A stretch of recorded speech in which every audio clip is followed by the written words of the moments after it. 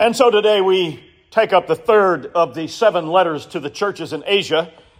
And we have read Revelation chapter 2, verses 12 to 17. I would invite any of our sermon audio listeners who have not read that passage to please do so before proceeding further. I hold in my hand a little book that was published in the year 1987. Some of you here recognize it already. It's the Centennial History of our congregation. Reedy River Presbyterian Church, a centennial celebration. 100-year anniversary of our church in 1987.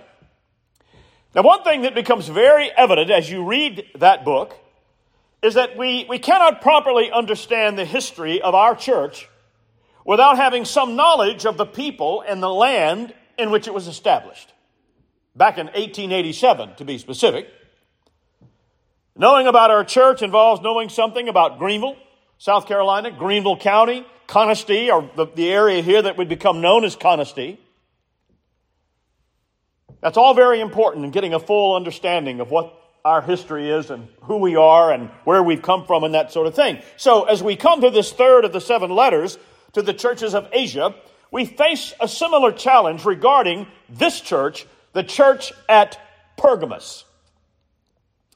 Now, let me just say, if you're wondering, you may have a translation that says Pergamum or Pergamos.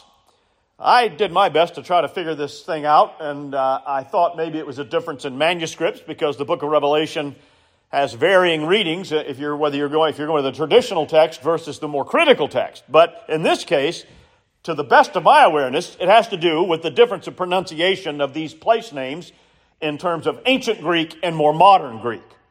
If you find another explanation, I'd be glad to correct myself or add to the information. But that's why you may have a variant. So, in order to fully appreciate what Christ says to this church, we need to know something about the city of Pergamos, just as we needed to know about Smyrna and we needed to know about Ephesus.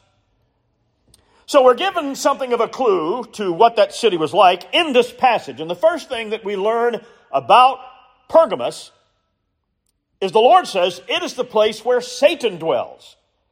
And even worse than that, Satan's throne is said to be there. How would you like being in a church located in an area, in a city, in a town where Satan has his headquarters? In Roman times, the city of Pergamos was the capital of the Roman province of Asia. It was a city of great learning and commerce. It was the seat of the Roman government in that part of the empire. There was a library there that was said to house over 200,000 pieces of literature. We'll say books. Of course, they didn't have books like we have them now, but it was a very vast library. And it was a city full of beautiful designed buildings, most of which were dedicated to the worship of various gods. Now, for our purposes, there were 2 gods in particular that were worshipped there that we need to know about. One of them was the god known as Asclepius. This was a god that was pictured as a serpent, notice that, a serpent wrapped around a staff. Now, I don't know if you can picture that image, but that's a common image even today. It's associated with medicine, isn't it? And that goes back to this very thing. We might wonder about that affiliation today, and maybe the snake, the serpent, is a more appropriate field for that area of business, if I can call it that, than anything else. But in this case, this Asclepius was pictured as a serpent, and the people believed that by praying to that god, they would be healed of various illnesses. And one way they would seek that healing was by going to the great temple dedicated to Asclepius in Pergamos, and at the instruction of the priests and the attendants, they would lie on a floor in the temple that was covered with hundreds of snakes, serpents, non-poisonous, of course. The belief was that the snakes touched your body and you would be healed. So, as you might suppose, we today would call this a center of medical tourism. We have similar things like this today, of course not quite so primitive, but there's some parts of the world that are sort of destinations and big cities in other parts of the world where people from the West, United States and Europe, at least they were doing this, they would fly to these big cities and they could get very complicated surgeries done and well done. I mean, top shelf medical help, but at half the cost or less than what it cost here. Well, you had something like that going on in Pergamos. People were going there from all parts of the empire because of the reputation of the healing snakes at the temple of Asclepius. And the fact that many people believed that they were healed from that type of thing, well, it led them to give this god a certain title. And that title was Savior, Asclepius Savior. And that may be one reason why Jesus refers to Satan's throne being there. I said it may be. I think there's another reason. Because the other god that was worshipped there was the Roman emperor, whoever happened to be Caesar at the time. The city of Pergamos was the first city in all of the Roman parts of Asia that had been given permission by the government to erect a building that was for the express purpose of worshiping the emperor of Rome as a god. And that they did with great zeal. Rome was, to the devoted peoples of Pergamos, the giver of life, the giver of wealth, the giver of health, the giver of civilization, the giver of law and order. All of this flowed from divine Caesar and the divine Roman government. And as I've said several times already, all the citizens of the empire were required to offer an annual tribute to Caesar. Now, basically what that would entail is that you would either go to a temple like this one at Asclepius, or more often than not, throughout the empire, they would have these shrines in various places, I suppose some of them along the highways and the roads, that were a place where you could go and offer the annual sacrifice to the emperor. And that sacrifice consisted of sprinkling some incense over like a barbecue grill type burner. And that might not seem like such a complicated thing, but there was a part of that ritual that was simply unacceptable to the Christians in those days. Because as you offered the sacrifice with the incense in the name of Caesar, you were also required to proclaim, Caesar is Lord. Of all the cities of Asia where the Church of Jesus Christ would have been most likely encountering persecution from the Romans, Pergamos was that place. And that is the main reason, I think, that Christ says the throne of Satan is there. Notice in verse 12, Christ says that he is the one who holds the sharp two-edged sword. Now, you might suppose that that's just one of these symbolic ways that Jesus is somehow declaring his power and authority. Well, it certainly is that. But there's a lot more to it than just that. If you look back in chapter 1, verse 16, the Lord says in a similar way that he's the one who holds the 7 stars in his hand. And like many of the other symbolic references in this book, that was a direct challenge to Rome. Friends, this is another example of how we, in our day, read this from one perspective, and the power and the force of these words just blows by us because we're not reading them. We're not reading these words with the eyes of the people of that first century setting. People were familiar with a name or a person who was having 7 stars in his hand, so to speak, but it wasn't Jesus Christ. The Roman emperors frequently had coins minted with their faces on them. Like, we have quarters with George Washington's face or head on it. But in this case, many of the Caesars, like Nero, like Tiberius and others, along the rim of the coin with their face on it, there were 7 stars placed there to show their pretended power and authority over the world. So in that context, what Jesus says here is a direct challenge by him to the claims of Roman state authority. Now the sword, of course, coming back to chapter 2, that was the main weapon of warfare back in those days, and each of these nations, the Romans, the Persians, the Assyrians, and whatnot, they each had a particular kind of sword that distinguished their mode of warfare. Now, the Roman legions were most effective and the most powerful military force in the world at the time because they used a 2-edged sword, sharp edges on both sides, not just one. And so the Roman sword became a symbol of Rome's power and might. It was a symbol of life and death. It was a symbol that Rome believed was all her own. But Christ says, not anymore. Christ is Lord. He is the holder of the two-edged sword. You know, we, in these studies, have had to focus, understandably, on the issue of government. I have tried to point out to you that Caesar is not just some crazy guy who thinks he's God. He's the head of the Roman government. And the government, whether Caesar was proclaimed to be a god or not, originally the Senate ran the government of Rome. They claimed divine authority for themselves.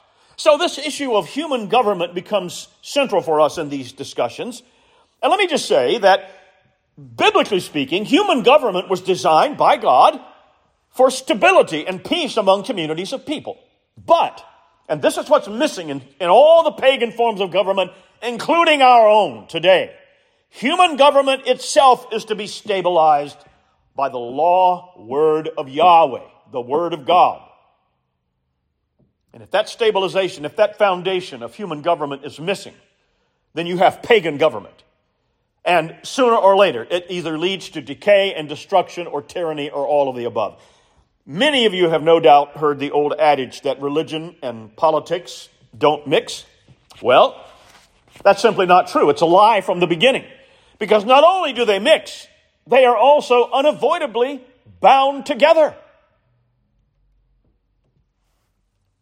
You know, if you were to stand up here and proclaim with the loudest voice, Caesar is Lord, well, you would be making as much a religious statement as a political one.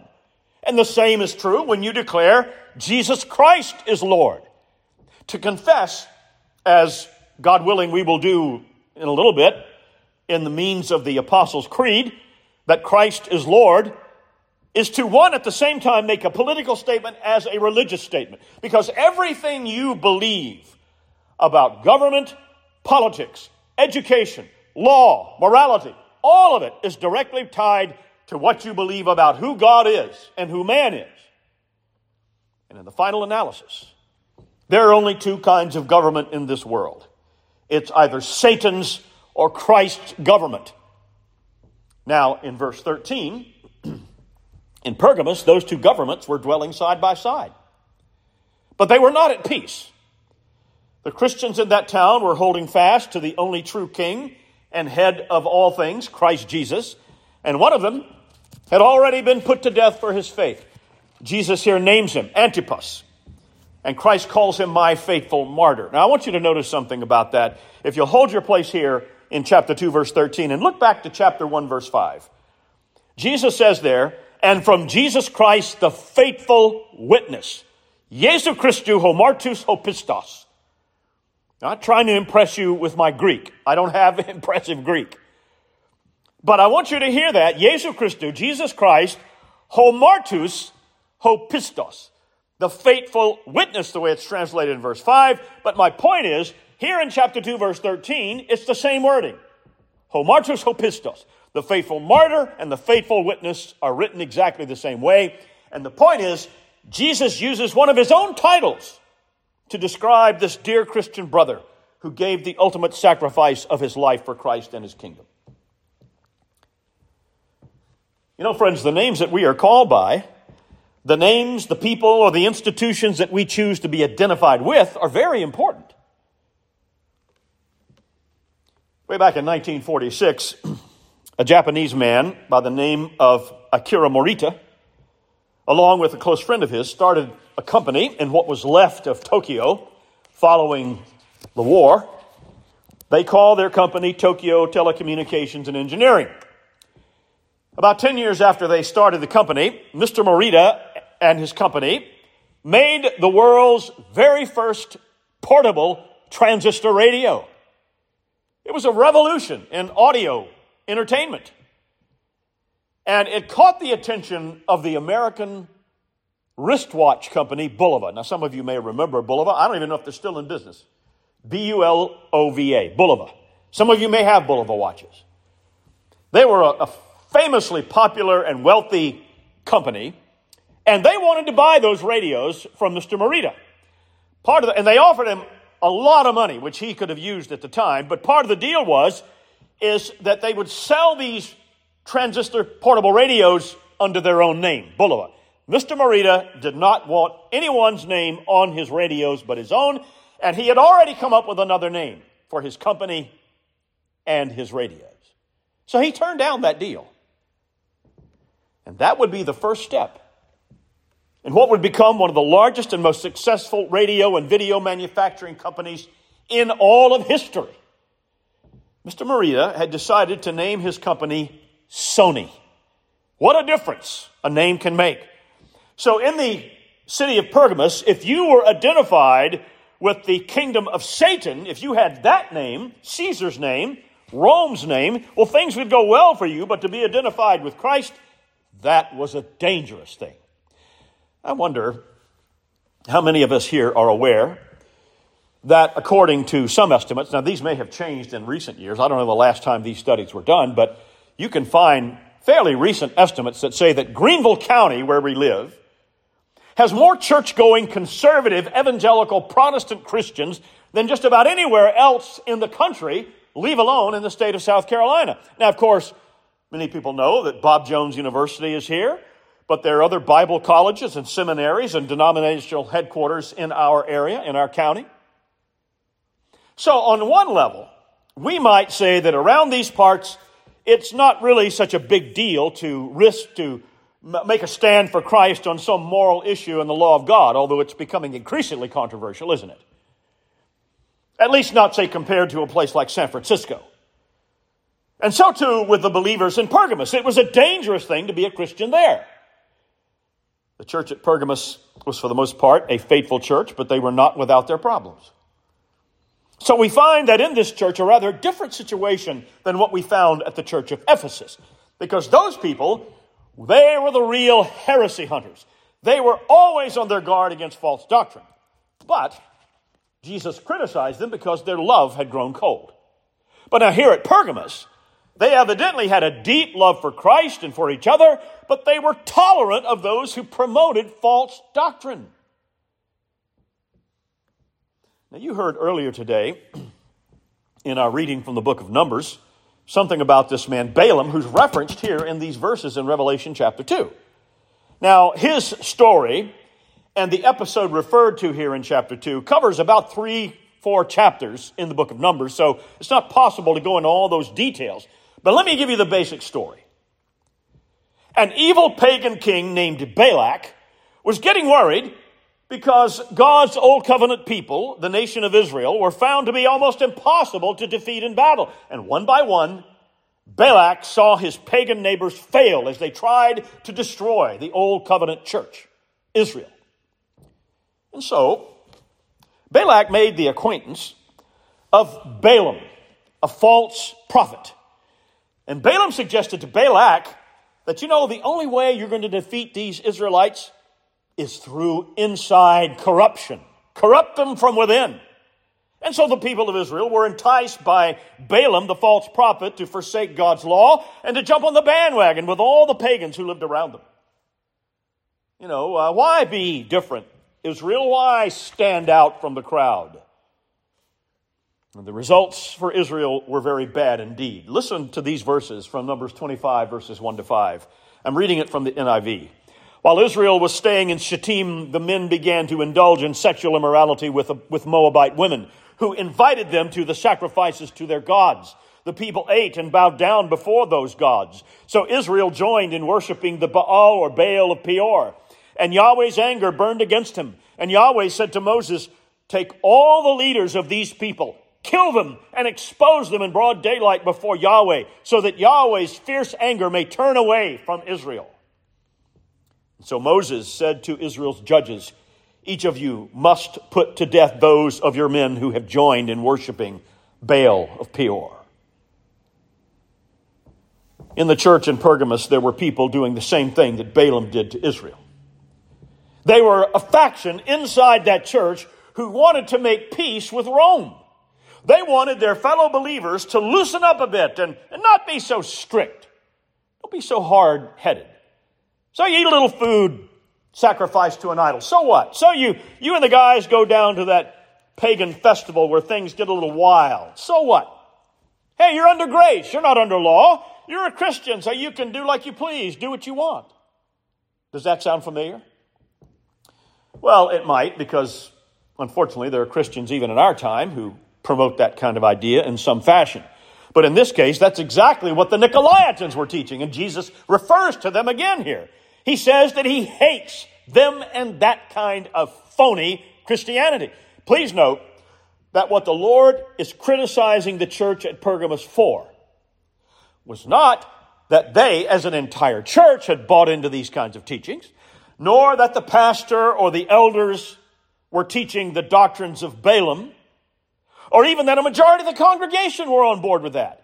No, he was upset with them because they were willing to tolerate even a handful of people in their midst who were promoting those false teachings.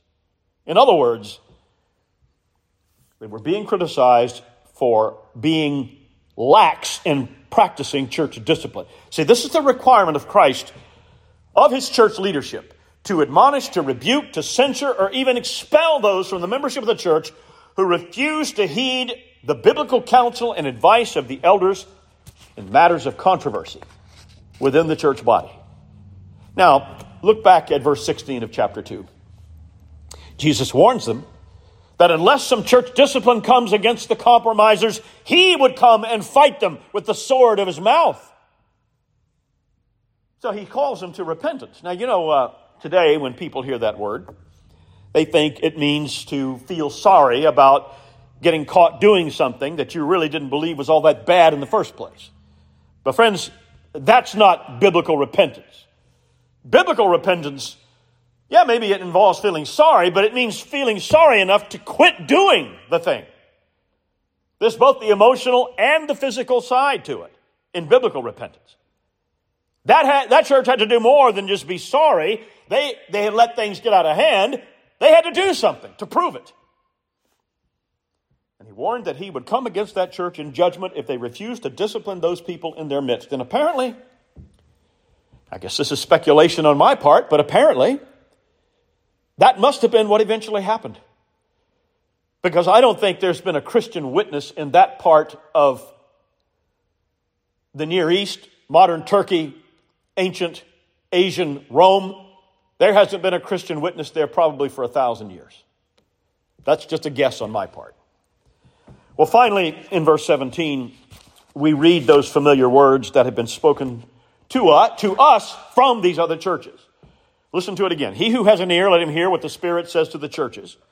And, that part is the same in all these that we've read, but then here's the difference in this church. He says, to him who overcomes, I will give some of the hidden manna to eat, and I will give him a white stone, and on the stone a new name written, which no one knows except him who receives it. What in the world does that mean? Well, the Lord is promising them two things to all who overcome. But let's first of all ask, what does it mean to overcome? And what were they overcoming? What are we to overcome? Well, for the Pergamos Christians, they were to overcome their tendency to be too lenient with false doctrine. And we ought to examine our lives and the life of our church to see if we have become slack in that area. But the command for us to overcome extends to every avenue of our personal lives where sin rises up and threatens to overcome us. Has our commitment to biblical morality and God's law been overcome by Satan? And who is the overcomer in your life, in my life, in the area, say, of finances? Now, the first thing the Lord promises to all who overcome is some hidden manna to eat. Now, manna, of course, was the food that God caused to fall from heaven to the ancient Israelites as they wandered in the desert. They had escaped Egyptian bondage, and they're journeying toward the promised land. The Lord provided this special bread for them to eat as they made their way. And according to the book of Exodus, some of that manna was to be gathered and stored up in the Ark of the Covenant as a memorial for what the Lord had done for them. Now here, just as we learned last week, with the reference to the tree of life in the paradise of God, we want to ask ourselves, how is this rather strange Older Testament reference applying to us today? Well, the answer is simple. It applies to us today in Christ Jesus. See, in the Older Testament era, God's presence among his people was in the Ark of the Covenant, in the Holy Tabernacle. In the New Covenant era, God has come to dwell with us in a person, the man Christ Jesus. And he was and he is the presence of God among us today through his Spirit. And like that manna of old, he is the bread of life. So when his Spirit comes to dwell in us, then we are empowered to overcome in this life. We thereby become overcomers with him who is the supreme overcomer. But the overcomers are also promised something else here. A white stone on which a new name is inscribed, a name unknown to all except those who receive it. So again, going back to the early parts of Genesis, we know that there were white stones that covered the ground in the Garden of Eden. In the book of Exodus, the breastplate worn by the high priest of the tabernacle was adorned with 2 white stones, on which all the names of the 12 tribes of Israel were inscribed. Now, we also know that around the time the book of Revelation was written, it was a common practice in Roman society to give white stones to victorious gladiators. And in other cases, in judicial cases, for example, white stones would be used by jurors to cast a verdict of innocent, while black stones were used to cast a verdict of guilty. So, here, the Lord is promising to all who overcome through him a white stone of victory and a declaration of not guilty. And the name written on the stone, that is your own name. Because like the bread of life which is hidden from the fallen world, so too is the joy and the truth which only you as a faithful believer truly know and appreciate. See, to the world outside of Christ, this is a secret thing. It is something unknown to them, something they cannot even fathom. I was reading a story recently about a woman who was a school teacher. She had been a first grade school teacher in this community for a number of years. This goes back a long time ago. Her name was Miss Smith. As I said, she taught first grade. But the summer before the ensuing school year, she got married and she became Mrs. John Williams. Well, when the school started in September, she told her first grade class, many of whom had brothers and sisters who were her students, she said, "Now, I am Mrs. Williams. You call me Mrs. Williams, not Miss Smith." Well, later that day, the mother of one of the students asked her daughter, "Dear, what's your teacher's name?" And the little girl said, "Well, she says her name is Miss Williams, but she sure looks like Miss Smith to me." My friends, as members of the family of God, we become overcomers through Christ. And he gives us a new name, the name Christian. And his message to us is the same as it was to the church at Pergamos. He says, in effect, I want you, my followers, to so live your lives that others will look at you and say, he or she says their name is Christian. And they sure do look like Christians to me. Amen. Let us pray.